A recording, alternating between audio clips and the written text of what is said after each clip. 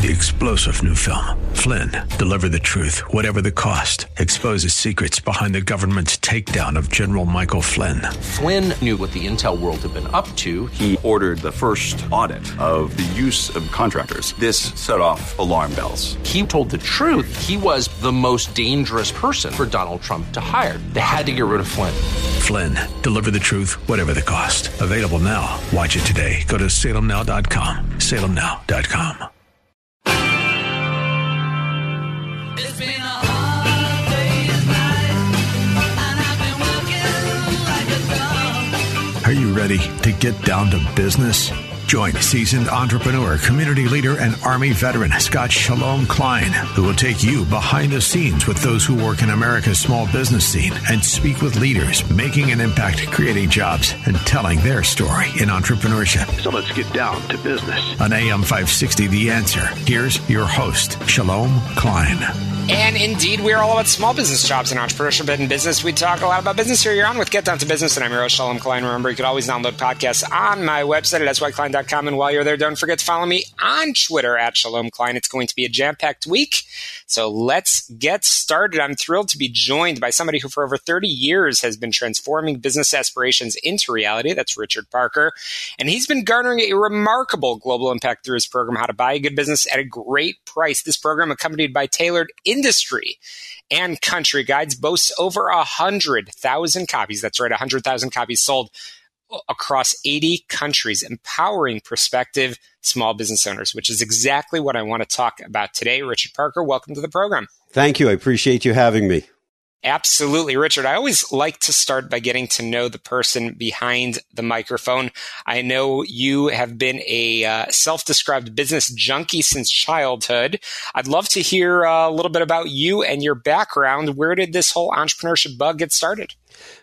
It started very early on. I grew up in Montreal, spent 35 years there before relocating to South Florida, and always had businesses on the go since I'm a little kid. When I talk about a business junkie, I like to, with comedy, say I started my first business at 12 and sold it profitably at 13. And I ended up I was working for a company in Montreal doing quite well.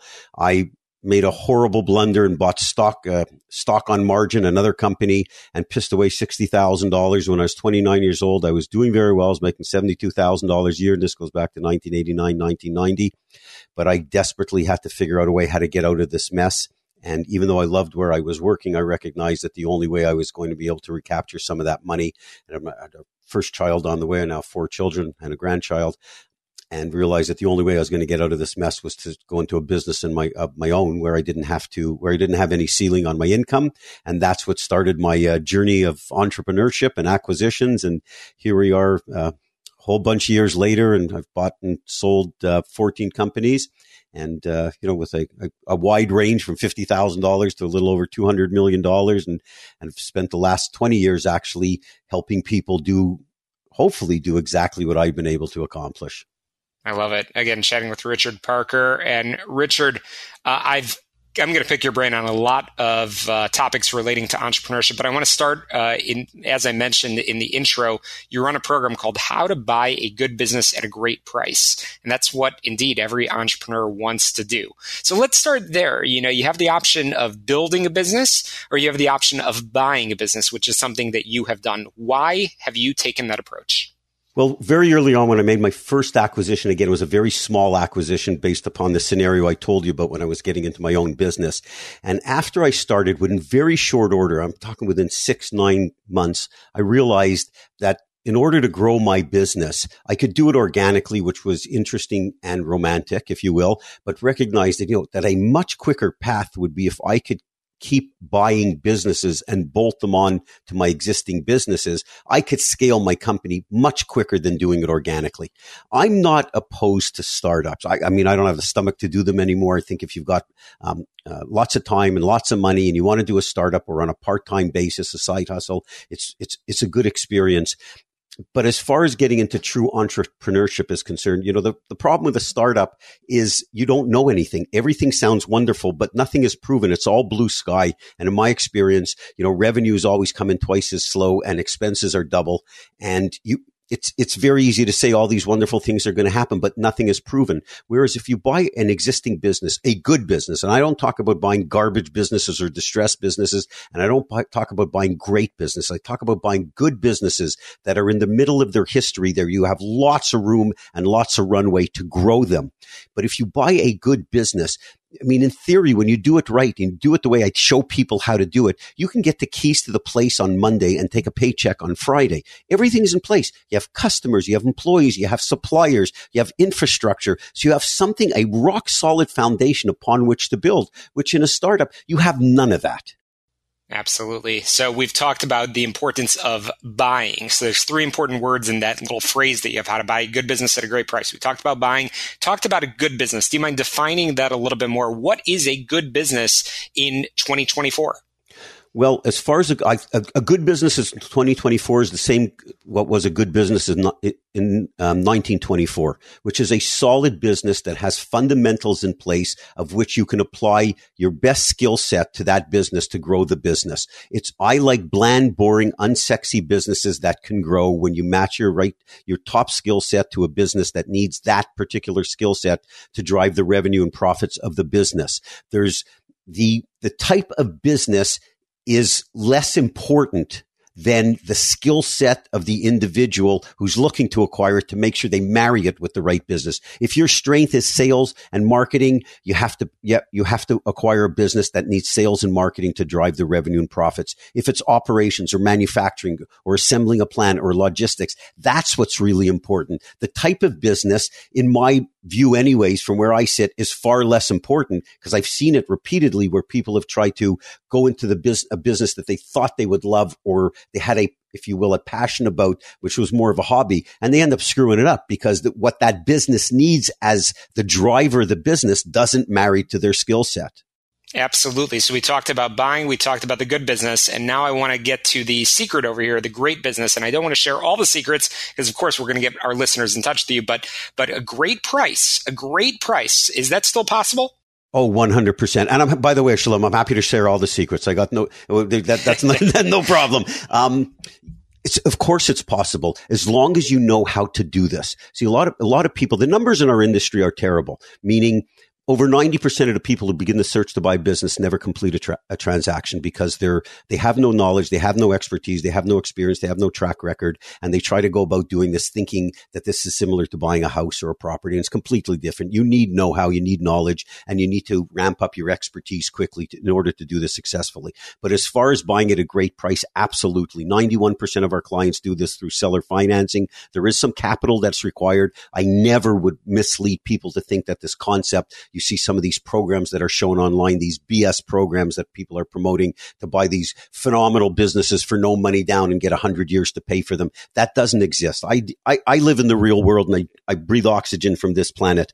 But again, as I mentioned, 91% of our clients leverage these deals through seller financing. It takes a little bit of capital because you need some down payment, but terms, conditions, I'm very much of the ilk that, hey, Mr. or Mrs. Business Owner, I'll pay your price, you take my terms. And I've had transactions where I've taken, I've had 30-year notes to pay them out. So there's absolutely no question. I apologize for the long-winded answer, but yes, there's absolutely no question that buying a good business at a great price is now probably more achievable than ever because interest rates have gone much higher at the bank. And so that route very often is not a possibility for prospective business owners. They have to go down the road of terms and conditions with the seller, which require, very often are performance-based deals, which we show people how to do, earnouts, which the price is paid based on the business achieving certain milestones over a certain period of time after they take over. So yes, absolutely. The great price piece absolutely hasn't changed. As a matter of fact, I think it's gotten much better now. And I think it's probably the best time in the last 3 decades to buy a business because of some of those components.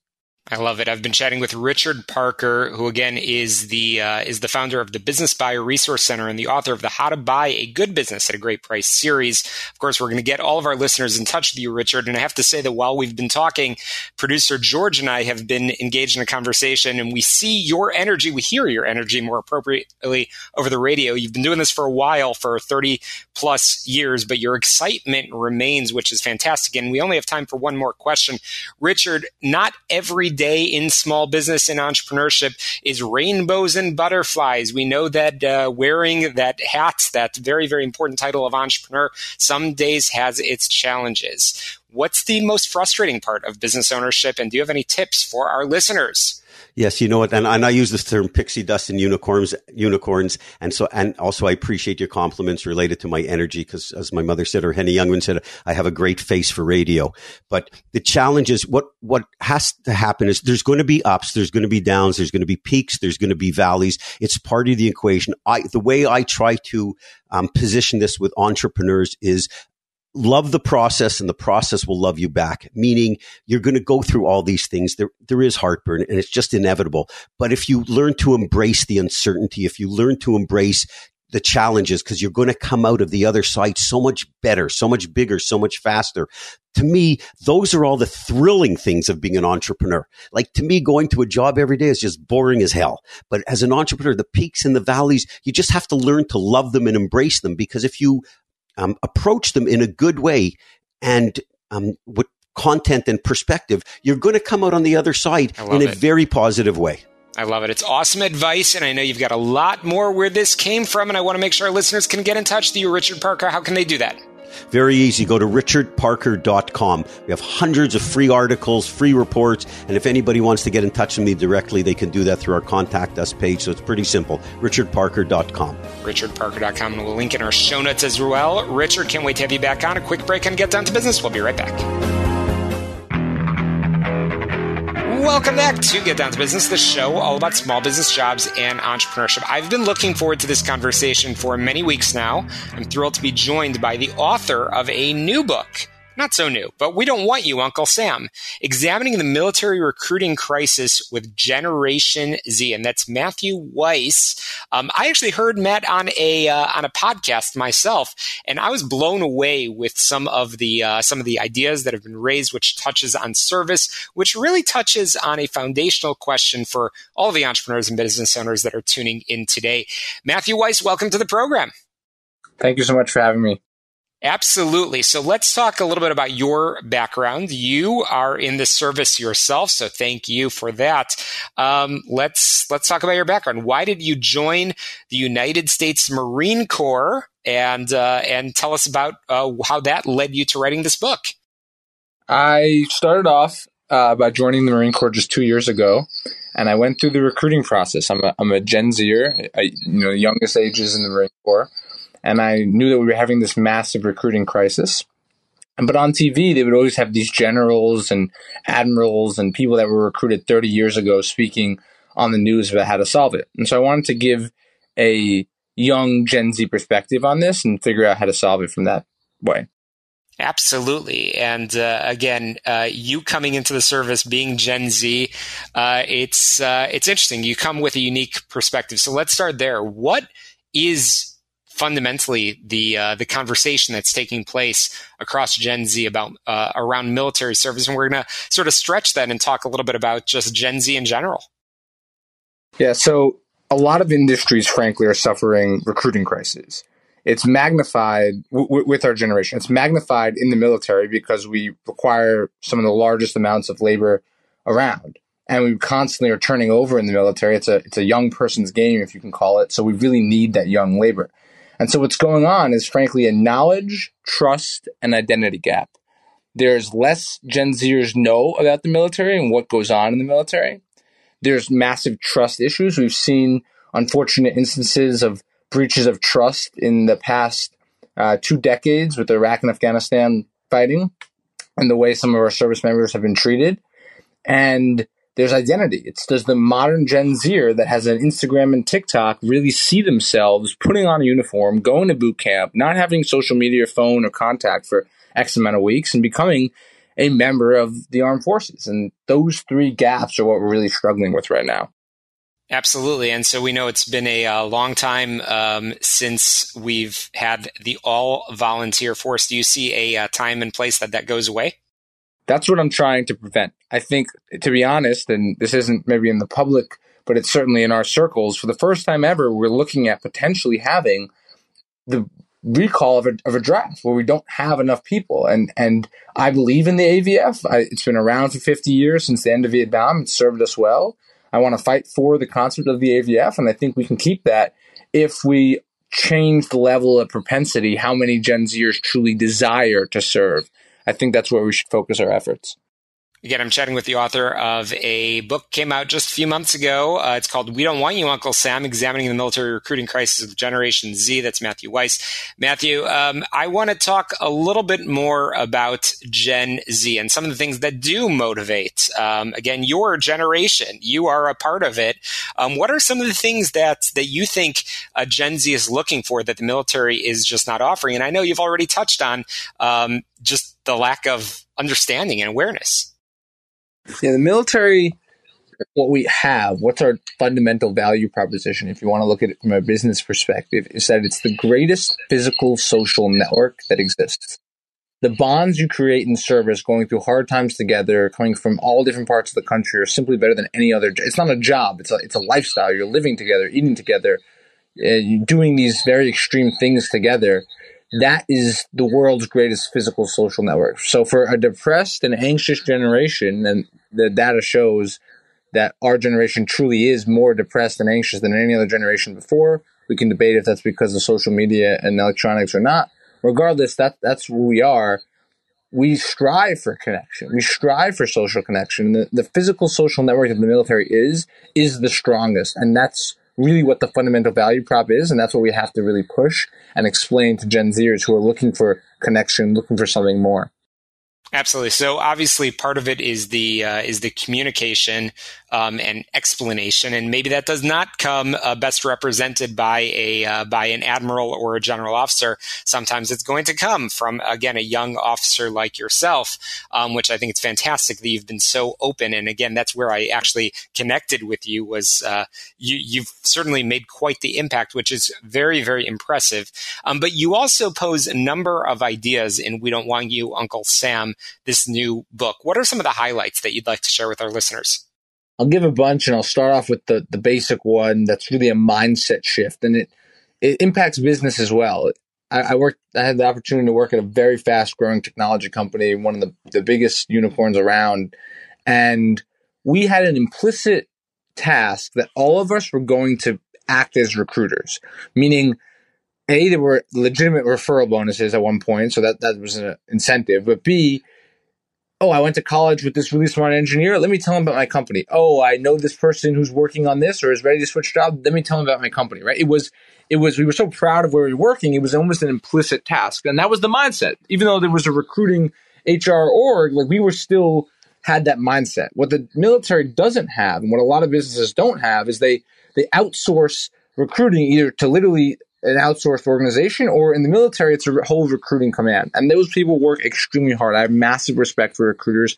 I'm not denigrating their efforts in any way, but they'd be boosted and buoyed if the entire Gen Z population of the military and of any company also was recruiting. So it's important to inculcate a key recruiting mindset from the CEO level or the commanding officer level all the way down. And so the big mantra, the big call to action here is that every Gen Z service member, like myself included, should be required to do certain recruiting initiatives throughout the year. It could be as small as maybe I have to call one person back at my high school and explain what I do in the military, or as big as, 1 week a year, I actually go back to some town and, actually actively recruit or support recruiters, right? So, I don't want to be too prescriptive. I'll let the actual experts figure out what the policy is, but we need to have the mindset shift that we are responsible for recruiting. That's a major, major shift and a major initiative. I got a bunch of others, 21 that I can talk about. So happy to take a minute away. I know you've got a lot of great ideas, and frankly, you pose a lot of questions, and you don't say that you have all the answers, but there's a lot of ideas that you are putting out on the table. And I have to say, it's been very impressive to see how receptive the various commands, the branches of the military have been, because everybody understands that this is a severe challenge, and we love the all-volunteer force, which is absolutely, again, it says so much. And I know, without getting too political, I know that there have been in recent presidential presidential elections, folks that have talked about, again, that year of service. You and I both know that in Israel, it's called Sheirut Leumi, which is that national year of service. Again, it's not necessarily about going to the military, but it is that idea of finding yourself and figuring out who you are before you go to college and accumulate so much debt. That would be a much longer conversation.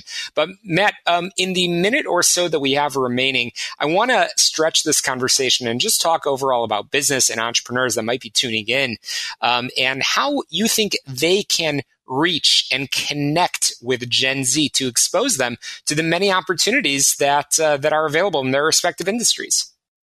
Yeah, so trust and transparency are key. And I'll echo, I had the fabulous opportunity to go to one of our country's finest business schools. And I'll never forget when we had a very famous speaker come in and explain literally the CEO should spend 40% of their time recruiting. The people in most organizations, especially technology companies, startups, entrepreneurial companies, people are everything. It's more important than literally probably any other task. And 40% of your time that seems like a crazy amount. But if you think about it, the actual executive, it's actually probably the best investment they can make, right? If they're investing in their future people, investing in their people. So I think approaching Gen Z with true trust and transparency has to be the mantra. And what I mean by that, I mean that Gen Z is so used to fake ads online. I mean, we know Amazon is listening, and if we mention paper comes up as an ad. That a true, honest conversation that someone could have and sort of explain, hey, this is why you should work for this company. This is why you're going to have an amazing experience. That's something that will never scale. Absolutely. It will never scale. It cannot scale. Recruiting is not a scalable act. Do things that don't scale. That was one of the mantras of Silicon Valley for a while. Recruiting from the CEO level will never scale, but it's probably the highest ROI thing you can do. If you sit down with that young college hire, that's the way to do it. Absolutely. Matthew Weiss, I could talk to you for hours, my friend, and I look forward to having you back on the program because you've got a lot of great ideas. I want to make sure our listeners can find your book. How can they do that? It's honestly on Amazon. We Don't Want You, Uncle Sam, Examining the Military Recruiting Crisis with Gen Z, or www.unclesambook.org. Fantastic. Congratulations on an amazing book, and I look forward to bringing you back on. A quick break on Get Down to Business. We'll be right back.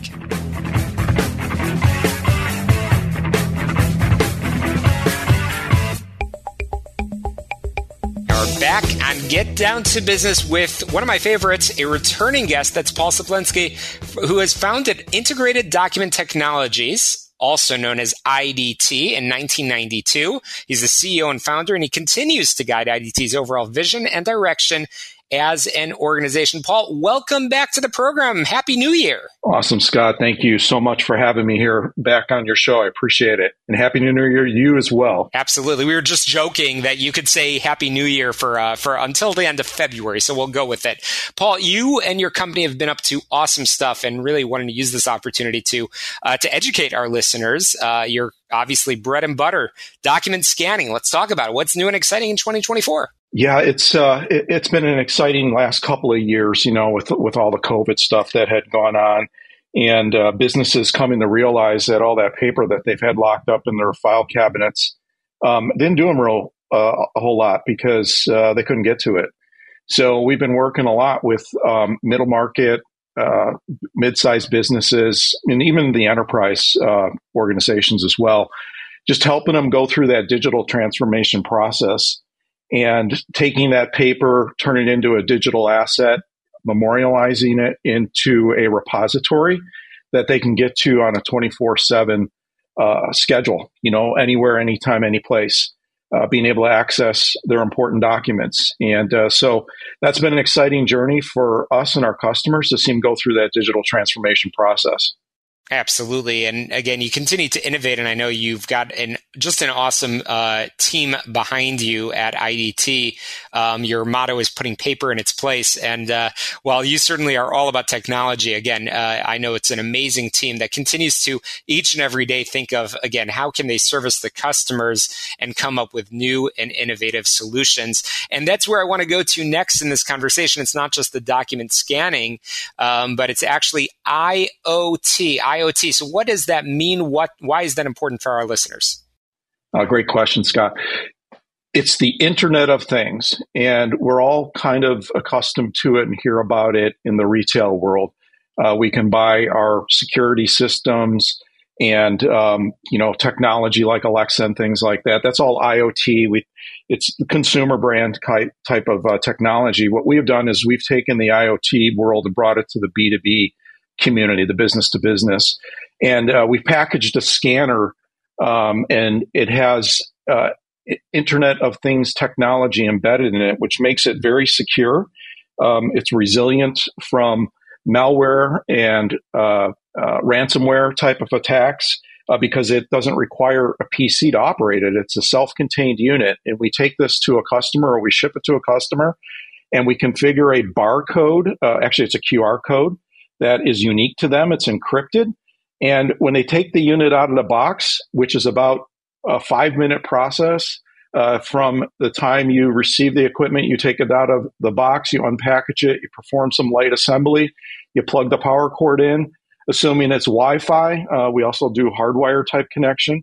You drop that QR code into the scanner and it provisions it. And so in 5 minutes or less, our customers are ready to begin capturing their content wherever their office may be located. And it doesn't require us to go out to the customer site to have to do any installation or configuration. The secret sauce, if you will, is all configured in that encrypted QR code. So anybody can take the equipment out of the box and have that 5-minute or less experience. It doesn't require IT for the most part. Sometimes we will run into some firewall issues or things like that. We'll work through those. But for the most part, if you have a Wi-Fi hotspot, such as your cell phone, it could be something as simple as that. You can easily enable your organization to begin capturing their documents using this simple, easy-to-use IoT interface. It's called IoT Smart Connected Scanning. Absolutely. Again, IoT, again, another great service and resource from IDT, putting paper in its place. And of course, we'll share the website and contact information with all of our listeners in a moment. And it's important to note that, again, industries are all unique. Again, the medical industry certainly has different criteria and requirements. And again, sometimes maybe using some legacy systems like fax systems and so on. And I know that you've got solutions for absolutely everybody to tie in. So again, best way to learn more is to get in touch with Paul and his amazing team. But Paul and his amazing team are involved behind the scenes in some really great stuff in the community. And that's where you and I initially connected. Paul, let's briefly end on that note. What work are you doing in the community relations realm? Oh, you bet. Thanks, Scott, for asking that. So we've hooked up with an organization out of St. Charles. It's called Pantry Promise Ministries. And you can find them online at pantrypromiseministry.com. And what this organization does, they've kind of jumped into the foray of being able to help needy families with providing food for them at a no-cost environment. And we all know what's been going on in the economy. The prices of food are outrageous. I remember going to Jewel and buying a bag of groceries I'd normally spend $30 to $40 on, and now they cost me almost $90. So, if I'm feeling that, somebody as a business owner, I can't imagine what the lower income, lower middle class are feeling. And this particular organization helps those families. That's why we love you guys. You guys are doing great, of course, technology, putting paper in its place, but also, again, supporting community in such great ways. Paul Splinsky, how can we get in touch with you and your team? ready4idt.com. That's ready4idt.com. Or 630-875-1100. 630-875-1100. Fantastic, Paul Splinsky. Thank you so much. We look forward to having you back on real soon. Quick break. We'll be right back.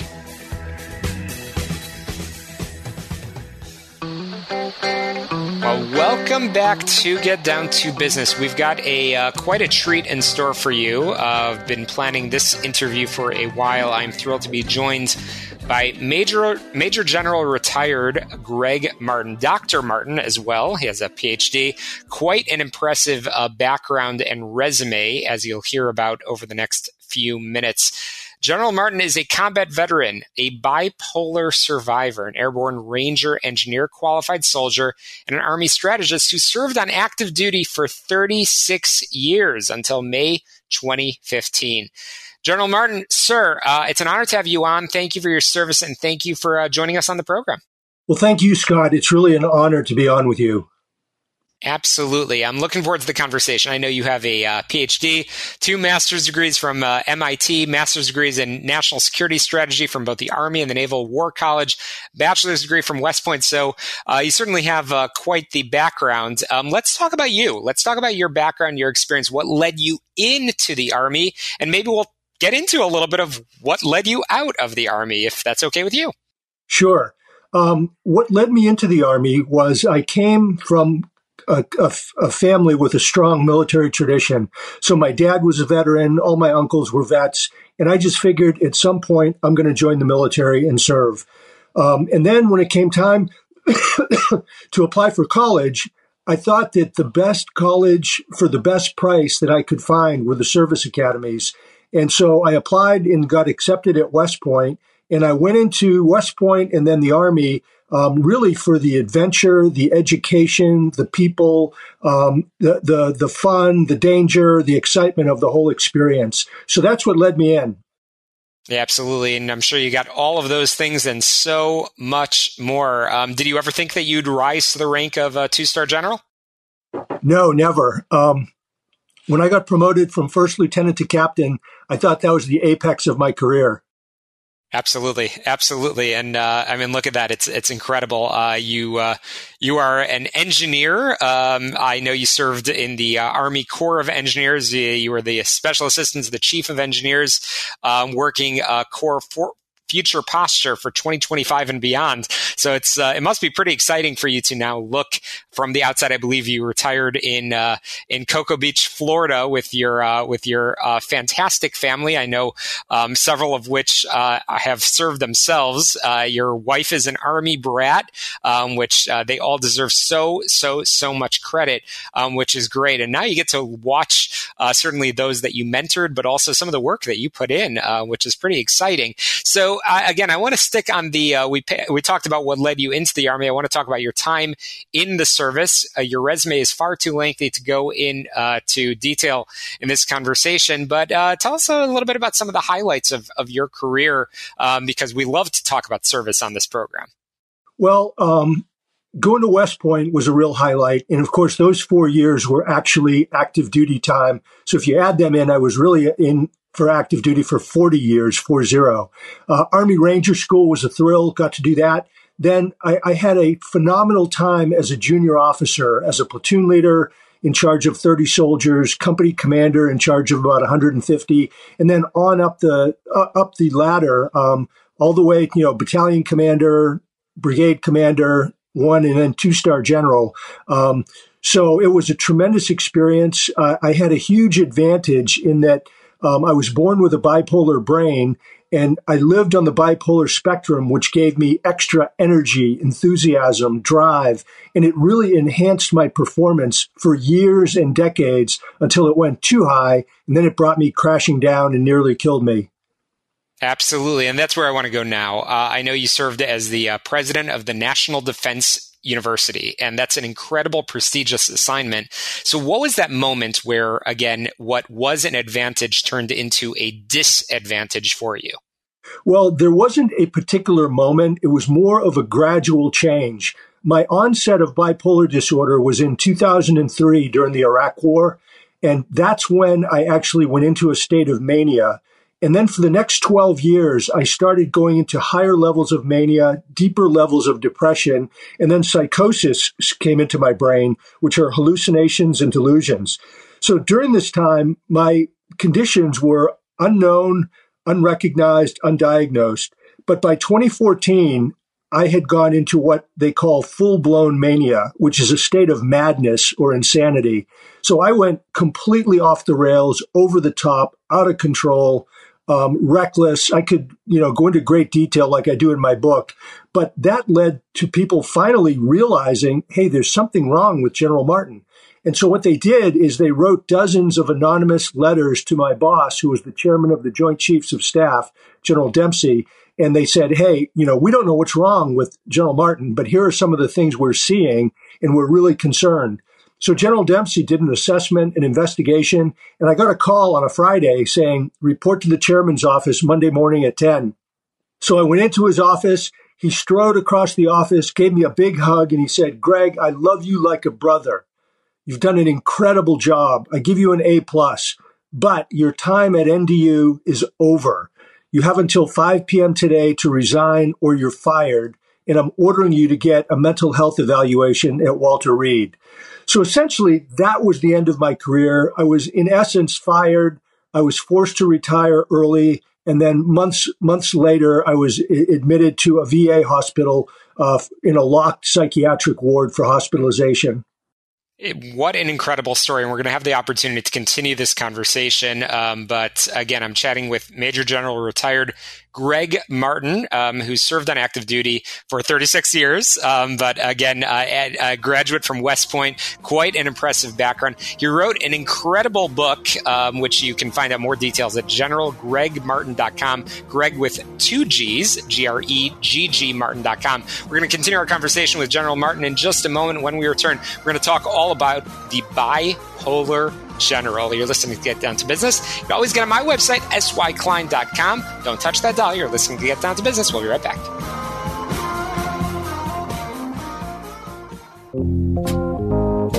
We're back on Get Down to Business, the show all about small business, jobs, and entrepreneurship.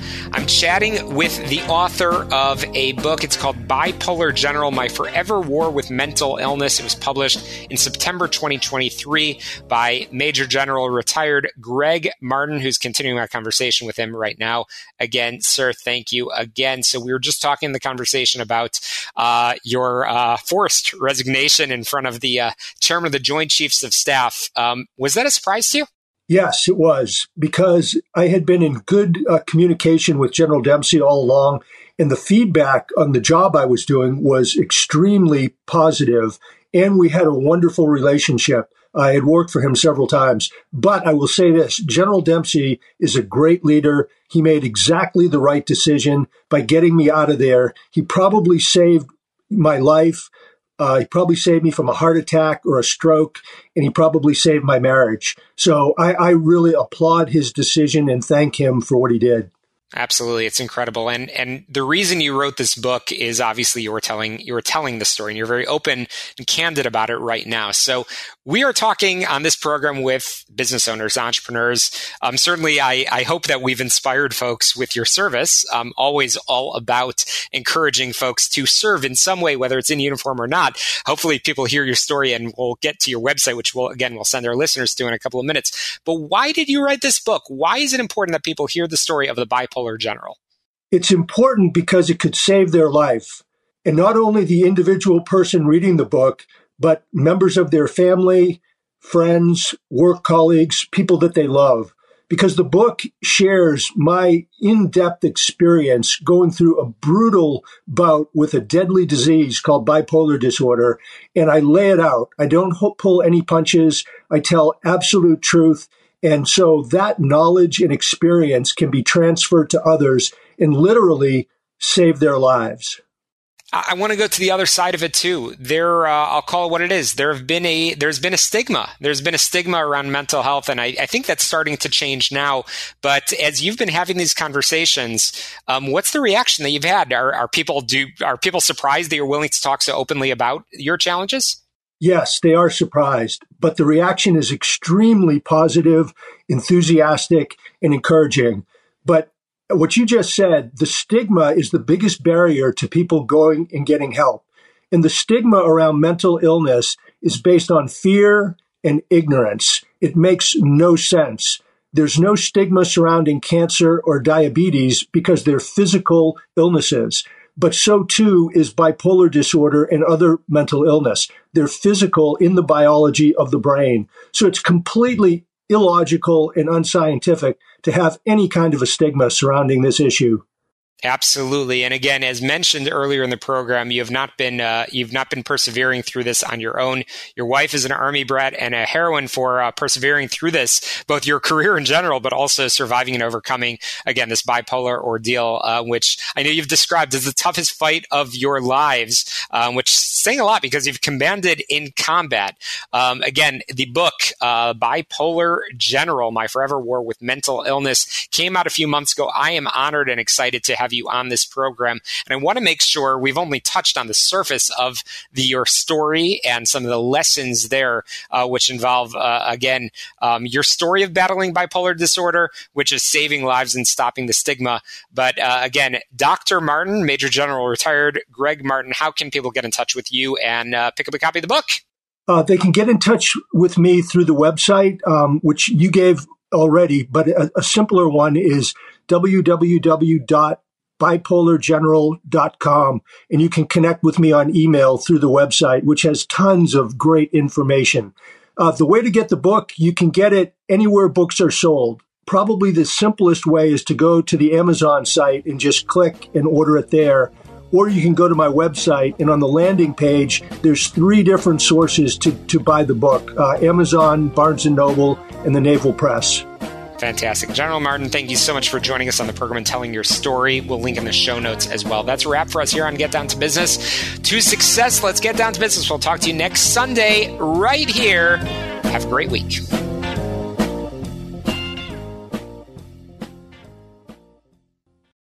Three-star General Michael J. Flynn, head of the Pentagon Intelligence Agency, knew all the government's dirty secrets. He was one of the most respected generals in the military. Flynn knew what the intel world had been up to. He understood its funding. He ordered the first audit of the use of contractors. This set off alarm bells. The explosive new documentary, Flynn, Deliver the Truth, Whatever the Cost, uncovers the facts behind this scandal. Flynn told the truth. He was the most dangerous person for Donald Trump to hire. I find out the worst enemy that I'm going to face in my life is right here in America. They took my assessment and they wanted me to change it. And I was like, I'm not changing it. They had to get rid of Flynn.